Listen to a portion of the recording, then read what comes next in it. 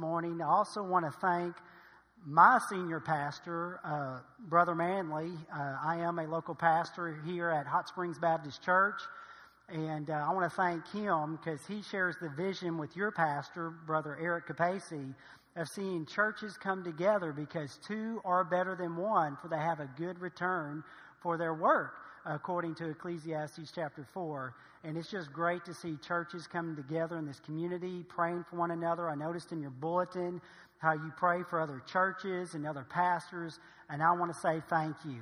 What an incredible church. Hello, balcony. I guess I need to look up there, this service. But anyway, God bless y'all, and I want to thank my Lord and Savior, Jesus Christ, this morning. As we go to the book of Mark chapter 5, we're going to be reading a story this morning from this passage. But before we get started there, I know some of you, or a lot of you, you get a newspaper. You may look online at Yahoo News, Fox News, CNN News. You may watch NBC News, ABC News, CBS News. You know, there's a lot of news sources out there. And I can tell you that all that news is usually very uplifting and positive, right? Ha, ha, ha. Not. A lot of times, most of the time, almost all the time, it's usually very negative. It's very bad news. You've got the international news that focuses a lot about what's going on in Syria, Afghanistan, the wars going on there. There obviously was a bombing at a concert that took many lives and injured a lot of others. And so, there's a lot of bad news going on in the world. But, back here in the United States, you see a lot of different news stories about, families that are breaking up, people that have committed some very horrible crimes. And even in our community and in our state, you can go through the newspaper and see all sorts of discouraging news. And I just want to say, we live in, a world that is full of sin, that's full of evil, and we are unfortunately going to have bad news. But don't worry, we will be talking about some good news here in just a little bit. But we do live in a world full of sin and full of evil. Well, guess what? During the time of Jesus, people lived in sin and were under evil influences. And so this morning, if you'll look in Mark chapter 5, we're going to read verses 1 through 20.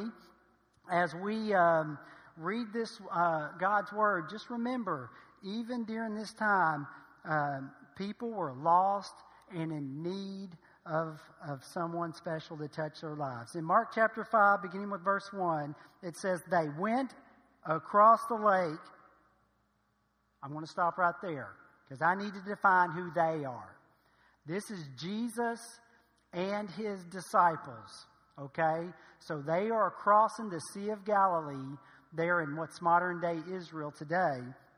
And so they're in a boat, Jesus and his disciples. And it says they went across the lake to the region of the Gerasenes. While Jesus got out of the boat, a man with an evil spirit came from the tombs to meet him. This man lived in the tombs, and no one could bind him anymore, not even with a chain. For he had often been chained hand and foot, but he tore the chains apart and broke the irons on his feet. No one was strong enough to subdue him. Night and day among the tombs and in the hills, he would cry out and cut himself with stones. When he saw Jesus from a distance, he ran and fell on his knees in front of him. He shouted at the top of his voice, "What do you want with me, Jesus, Son of the Most High God?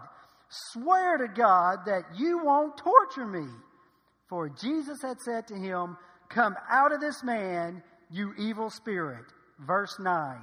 Then Jesus asked him, "What is your name?"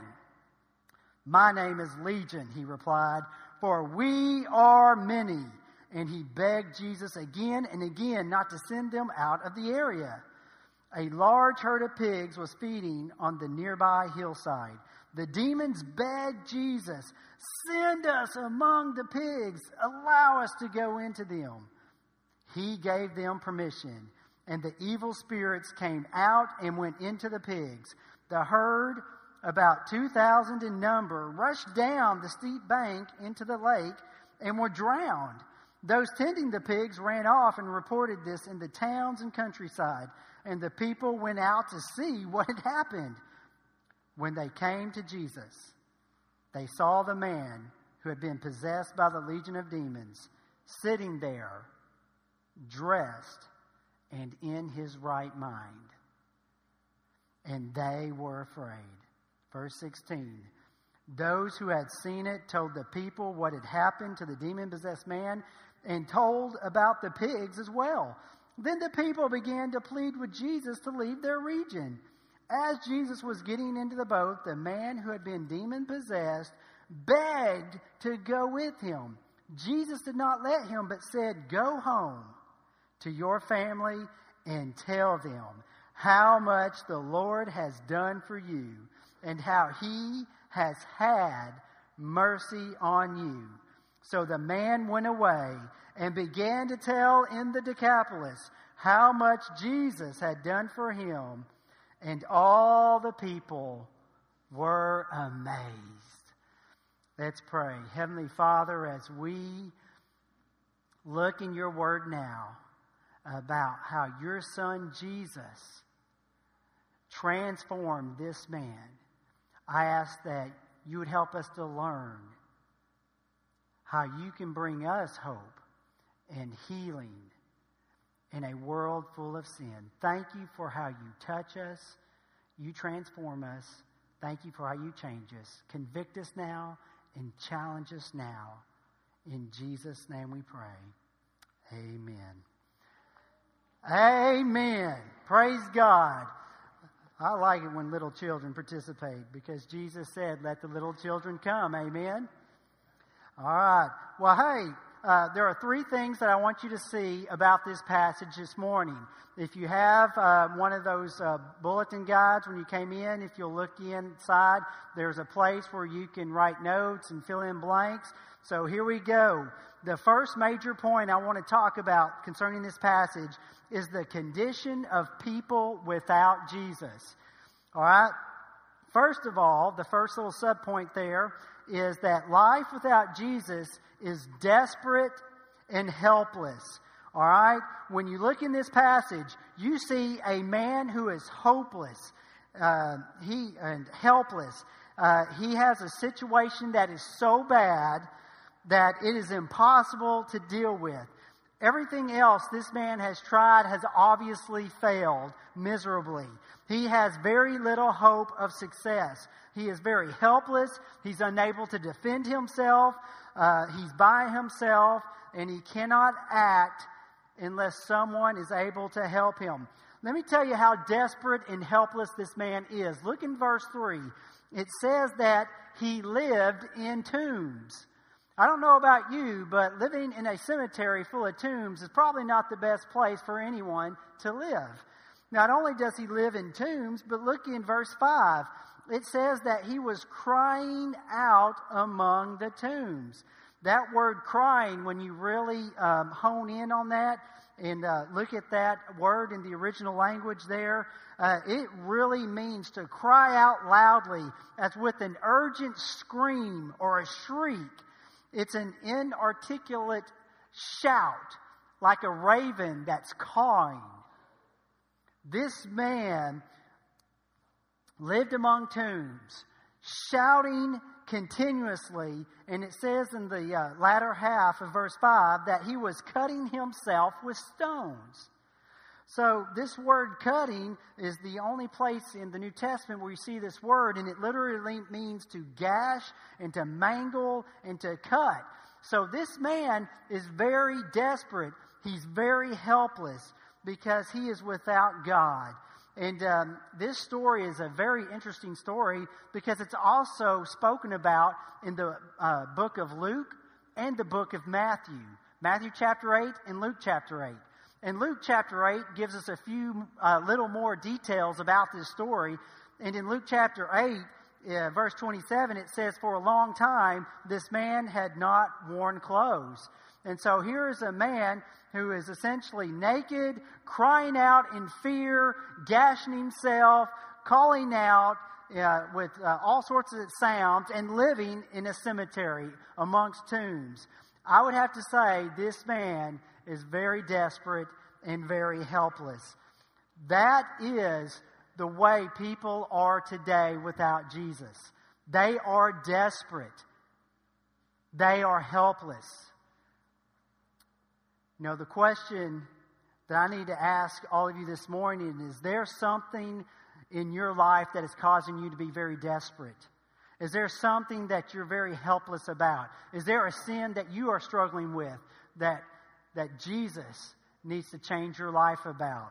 You see, this man was desperate and helpless, but not only do I want you to see how he was desperate and helpless, but the second thing I want you to see under the condition of people without Jesus is that life without Jesus is discouraging and harassing. That's the second subpoint there. You know, when you are discouraged and harassed, you know, when someone harasses you, that means people are putting some kind of aggressive pressure or some sort of intimidation upon you. And so we see here in verses 3 and 4 that it says here in the scriptures, in Mark chapter 5, verses 3 and 4, no one was able to restrain him anymore, even with chains, because he often had been bound with shackles and chains, but had snapped off the chains and smashed the shackles. No one was strong enough to subdue him. This man was a man who was out of control. Others had tried to intervene in his life, but to no avail. You see, his passions were stronger than his ability to control them.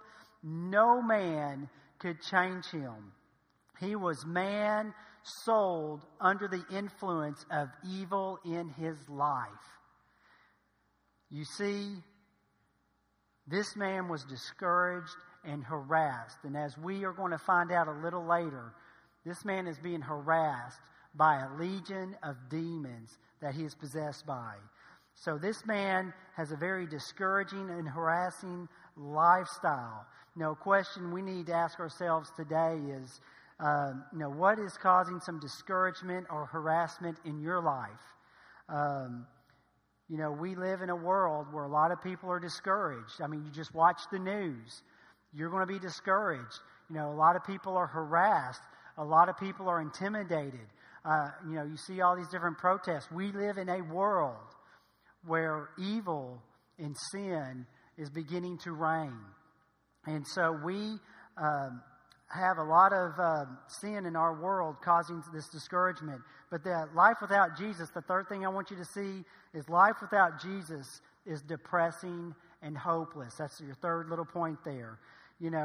Depression has become a big thing, especially here in the United States. People have this feeling of continuous, miserable dejection and unhappiness. It's this feeling of despair that they're inadequate and incompetent. Look in this passage in verse 5. It says, and always, night and day, he was crying out among the tombs and in the mountains and cutting himself with stones. I want you to see that the phrase night and day. This torment was continual. That's why he was so hopeless and depressed. Day and night he cried out. Day and night he was in that place of isolation with no clothes. Day and night he was doing his best to injure himself and harm himself. Let me tell you, ladies and gentlemen, this is a very pathetic scene that the author, Mark, is painting concerning this man.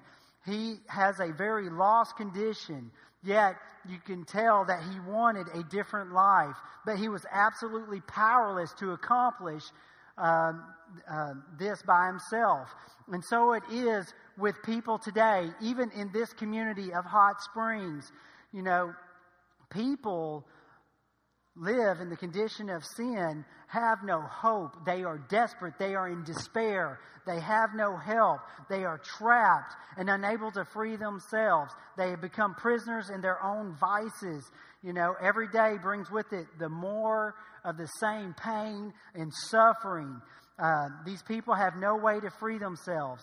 Every day their torment grows. Every day, just like this man, people in our community are struggling like quicksand, falling deeper and deeper into their pit of isolation, you know, wrestling with all this sin and wretchedness and entrapment.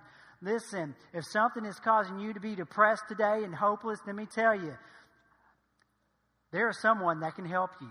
Because I know I'm painting a very bleak picture.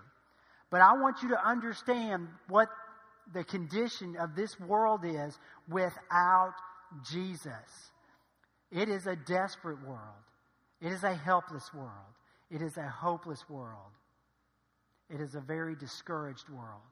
A world falling into depression. So that's the bad news. So let me show you the point here. Underneath this big point, the condition of people without Jesus. Here's the point. Without Jesus, we are desperate, discouraged, depressed, harassed, helpless, and hopeless as we face life situations, circumstances, and difficulties. Just like when someone says, I've got good news and bad news, we always want to hear the bad news first. So I've told you the bad news. This is the bad news. Now let me tell you the good news. And that's your second point, all right? So look in your notes. Here it is. The good news is that Jesus brings change. The change Jesus brings. There are three things I want you to see concerning this point today, all right? First of all, I want you to see that Jesus brings divine change. Let me tell you something. One word from Jesus, one encounter with Jesus transformed this demoniac's life forever. That's what Jesus does. A true encounter with Christ always results in a changed life. Jesus is the one that will make all the difference in this man's life. For you see, this man cannot work his way to salvation. He must allow Jesus to radically change and transform him. And I want you to remember something. This isn't the only person that Jesus transforms by his touch and by his words in Scripture. If you look in John chapter 4, Jesus' divine power restored the sinful and dysfunctional Samaritan woman at the well. In John chapter 5, Jesus' divine power healed a lame man at the pool of Bethesda. In Mark chapter 1, Jesus heals an outcast who was a leper. In John chapter 9, Jesus' touch heals a blind man. You know, he's the one that said, I once was blind, but now I see. In John chapter 11, Jesus' divine power resurrected a man named Lazarus from the dead. In Acts chapter 9, Jesus' divine power completely transformed this man named Saul of Tarsus, who would later become known as the Apostle Paul, who would go on missionary journeys all over, as recorded in the book of Acts, bringing hope to the people in all these different regions, would write half of the New Testament and used by God to transform people with the good news in the gospel of Jesus Christ. And let me tell you something, Jesus' divine power completely transformed and changed a young man's life here in Hot Springs, Arkansas in 1993 when he gave his heart and life to Jesus Christ, and he stands before you today proclaiming God's word that Jesus still saves today. Let me tell you something. I find it very humbling to be coming back here to preach, because it was in this building that God transformed my life, in this room. It was also in this building, sitting up there in the balcony one Sunday night in 1994 when God called me to the gospel ministry. It was in this building, I was thinking about this earlier, where almost 21 years ago I stood right here and got married to that beautiful woman right there. You see, God has changed and transformed my life. He has given me meaning. He's given me purpose. He's given me direction. God's divine change still makes a difference today. So if you are without hope, you are helpless, you are desperate, depressed, let me tell you, Jesus is here to change and transform your life if you will let Him. But not only was it a divine change, number two, it was a dramatic change. If you look in verses 11 through 14, you see how there's this conversation that ensues between Jesus and this demoniac. All right? And Jesus is not talking necessarily to this man, but to the demons that possess this man. It says that Jesus says here in verse 8, Jesus asks this man in verse 9, what is your name? And he says, my name is Legion. That word legion is an interesting word because legion is a word that means many, many, many, or numerous, almost too numerous to count. You got to remember, during this time, the Roman Empire was in full force. They had conquered most of the known world. And so people would be very familiar with this term legion because in the Roman government, they had legions of soldiers dispersed all over the world. And a legion consisted of usually 6,000 soldiers and about 700 or 800, horsemen. So that word legion would come to represent 6,000 to 7,000 people. And so when this demoniac or demon says we are legion because we are many, basically he was saying we have a plethora. That's a big word today. Or numerous, several of us inhabiting this man. And so I want you to see that even with all these thousands of demons, Jesus is not intimidated. Even though He is one man. He is the Son of God. And, He sends these demons into a bunch of pigs. And I think that's very, very interesting for so many reasons. Scripture doesn't go into why Jesus allowed them to go into the pigs. But if you, try to look at the passage, again, this is what Shane thinks. This isn't Scripture, but, I think what Jesus is trying to do here is He's trying to visually display the demonic purposes. He's trying to show that demons are not imaginary. Jesus is showing that these demons come to destroy. John 10:10, Jesus said, the thief comes only to steal, kill, and destroy, but I have come that you may have life and have it abundantly. And so Jesus, I think, wants to visually show that the purposes of the demonic are to destroy. Demons, the demonic influence, want to destroy lives even today. And so we fight a real enemy. But not only does, Jesus want to display, demonic purposes, but I think Jesus wants to visually display His divine purposes. You see, this visual display of Jesus' sovereign power over demons, I think, is another reason He sent these spirits into these pigs. For you see, Jesus has power and authority over the demonic, and this was a visual way for Him to display His power and authority. And so, I want you to understand something. Salvation is dramatic. I don't know about you, but if we could go back and see Jesus sending demons into 2,000 pigs, these pigs running off a cliff, being drowned into the lake, wouldn't you think that's pretty dramatic? Yeah, I would say so. And you know what? That's the way salvation still is today. Anytime salvation occurs, it is dramatic. A life is changed. Hell is robbed of another victim. Death is cheated. Satan loses another battle. God is glorified. There is rejoicing in heaven. A sinner is forever redeemed and changed and made a member of the family of God. That's pretty dramatic. When Jesus moves into a place and starts redeeming sinners, word is going to get out about it. There are people in this room who have had a dramatic salvation experience.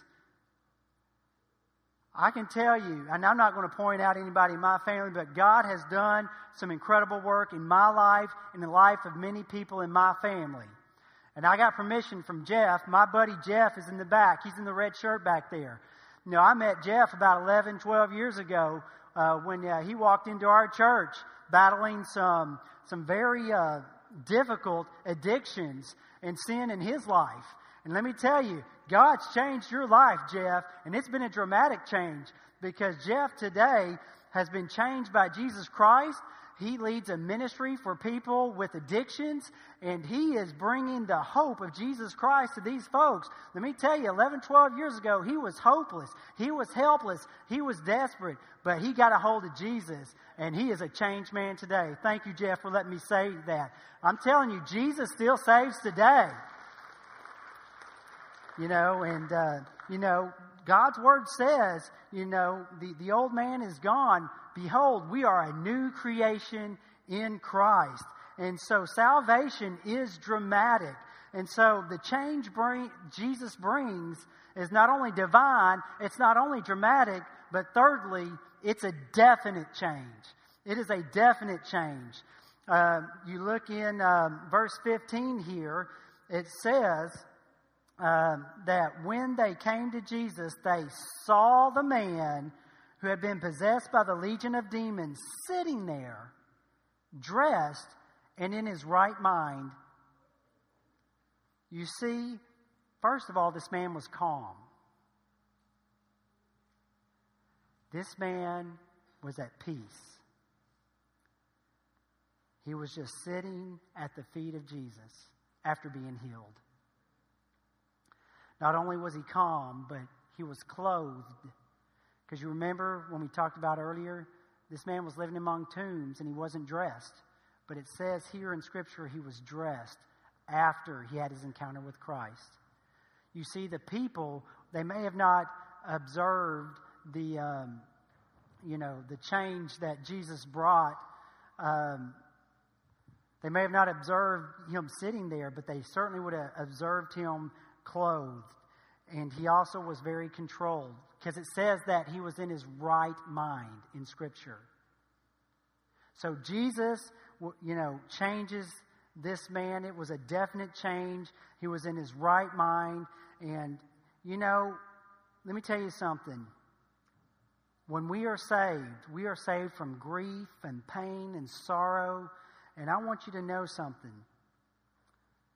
When Jesus saves us from hopeless and depressed and desperate situations, it is a definite change. People will see the work of Jesus in you. So here's the point I want to make under this point where Jesus brings change. Here's the point. Jesus can and will dramatically transform your life if you will come to Him and let Him. It says in this passage that when this demoniac saw Jesus, did he run away from Jesus? No, it says he ran to Jesus. You see, even though this man was controlled by the demonic, there was enough of this man to realize, I need to come to Jesus. One last point that I want to talk about this morning. We've talked about the condition of people without Jesus. We've talked about the change Jesus brings. But thirdly, I want you to see this morning the commission from Jesus. Now, let me talk about this word commission for just a minute. A commission means when someone who has power and authority authorizes or gives authority to another to perform a certain task or duty. So this commission is when someone is empowered to carry out a certain mission. Jesus gave this man a certain mission after his healing. But before we talk about that, let's talk about the power and authority of Jesus again for just a minute. We have just seen in this passage how Jesus has power and authority over the demonic. But I want you to see in the passage before, we're not going to take time to read it, but in Mark chapter 4, verses 35 through 41, the disciples and Jesus, as they were crossing the lake or the Sea of Galilee to get over to where this demoniac was, They encountered a furious storm. Kind of like last night. Did any of you hear the storm last night? Oh, I did. Woke up half my kids. A storm like that came up. Jesus stands in the boat and says, "Quiet, be still." And the storm immediately stops, showing that Jesus has power and authority over creation and storms and difficulties. If you look on the other side of Mark 5, 1 through 20, if you look at verses 21 through 43, Jesus encounters a woman that says has an issue of blood for 12 years. When she encounters Christ, what happens? She is immediately healed. She is immediately healed, showing that Jesus has power and authority over disease and illness. And then further along in this passage in Mark chapter 5, Jesus goes to Jairus' house, who is a synagogue ruler. His 12-year-old daughter has died. And what does Jesus do? What does Jesus do that is miraculous? He raises her from the dead, proving that Jesus has power over death. So within this very short chapters 4 and 5, we see Jesus has power and authority over creation, over difficulties, over storms, the demonic, disease, and death. The Son of God has power and authority. And that power and authority He wants to give to that man to share something very special to people all around him. It says here in verse 19, Jesus says, "Go back home to your own people. Report to them how much the Lord has done for you and how He has had mercy on him or on you." Verse 20, "So the man went away and began to tell in the Decapolis how much Jesus had done for him, and all the people were amazed." Because Jesus has the power and authority, He has the power and authority to commission us as His people to share the good news of the gospel of Jesus Christ. Let me tell you today, I believe Jesus is challenging us to share how much He has done for us. How do we practically and tangibly share Jesus and how much He has done for us? Let me give you some very tangible and practical ways you can tell people how much Jesus has done for you individually. How many of you like to eat? All right, amen. All right, if you didn't raise your hand, the sermon online will be next week. No, I'm just kidding. Most of us like to eat, and we probably will frequent a restaurant occasionally, and especially a restaurant that may have a waiter or waitress that serves you. Man, let me tell you a very tangible and practical way about how you can tell people about Jesus. When they come and bring your food, say to that waiter or waitress, "Hey, we're Christians, and Jesus has changed our lives. We always thank God for our food. Is there anything that we can pray with you about before we eat and pray?" Let me tell you, I've had some waiters and waitresses come to tears, and we had a mini revival as we prayed for our food, but we prayed for their situation and how much Jesus has done for us and telling them about that. If you work somewhere, you might have a coworker or a neighbor that, man, you need to share your testimony about how Jesus has given you purpose and meaning and direction in your life.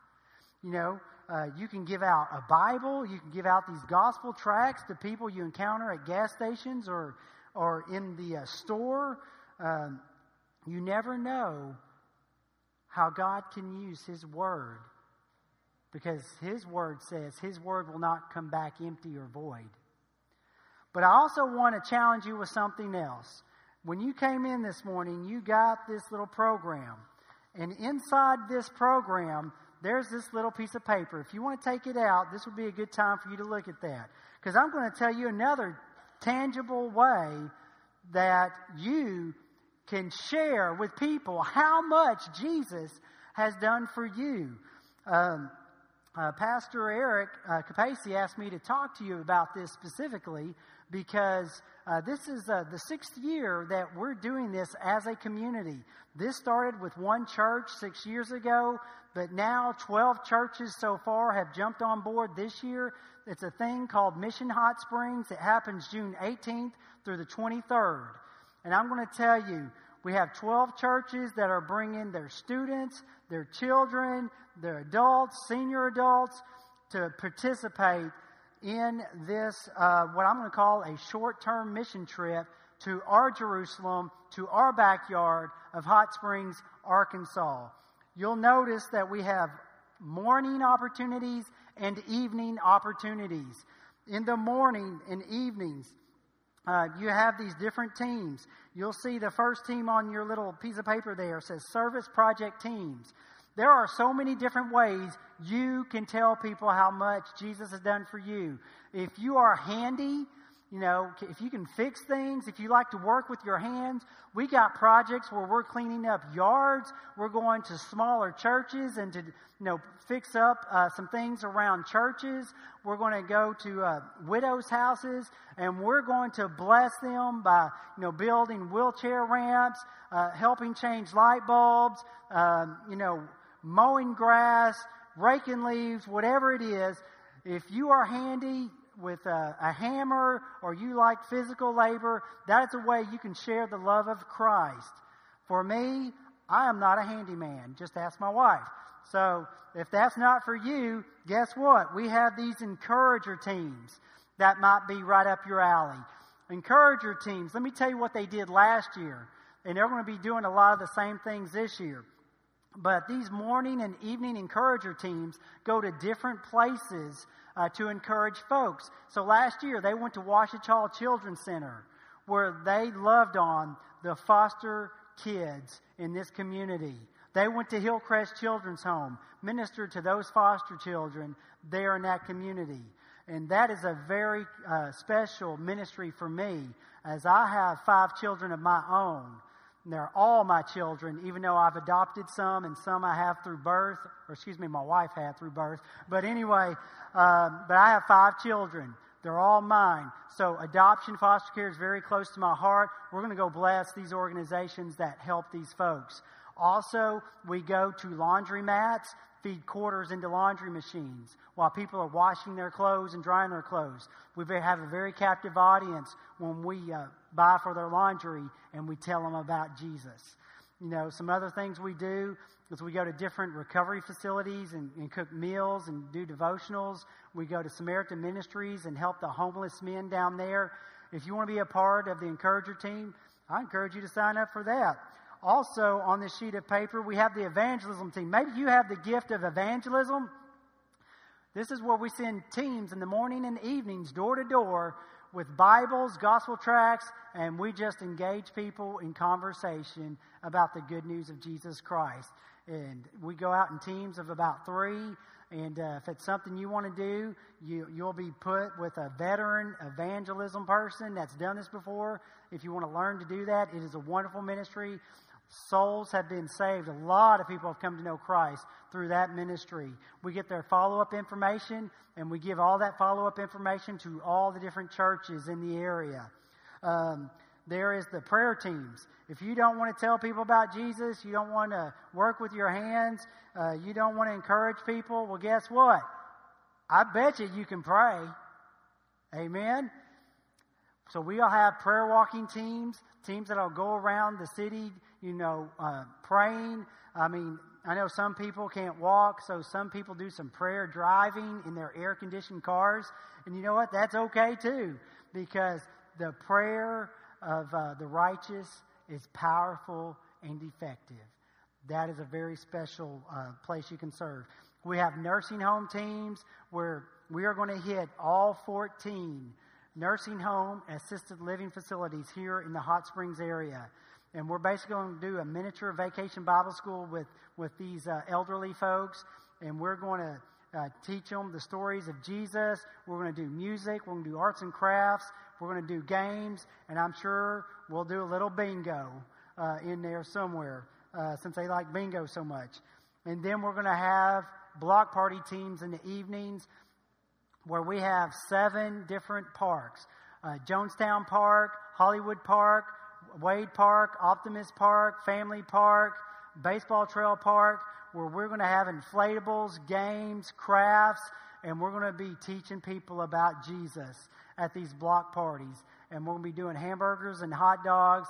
And I'll tell you what, food brings in a crowd, especially when it's free. Amen. There is no cost to anybody. Churches have all partnered together to help fund all the different resources.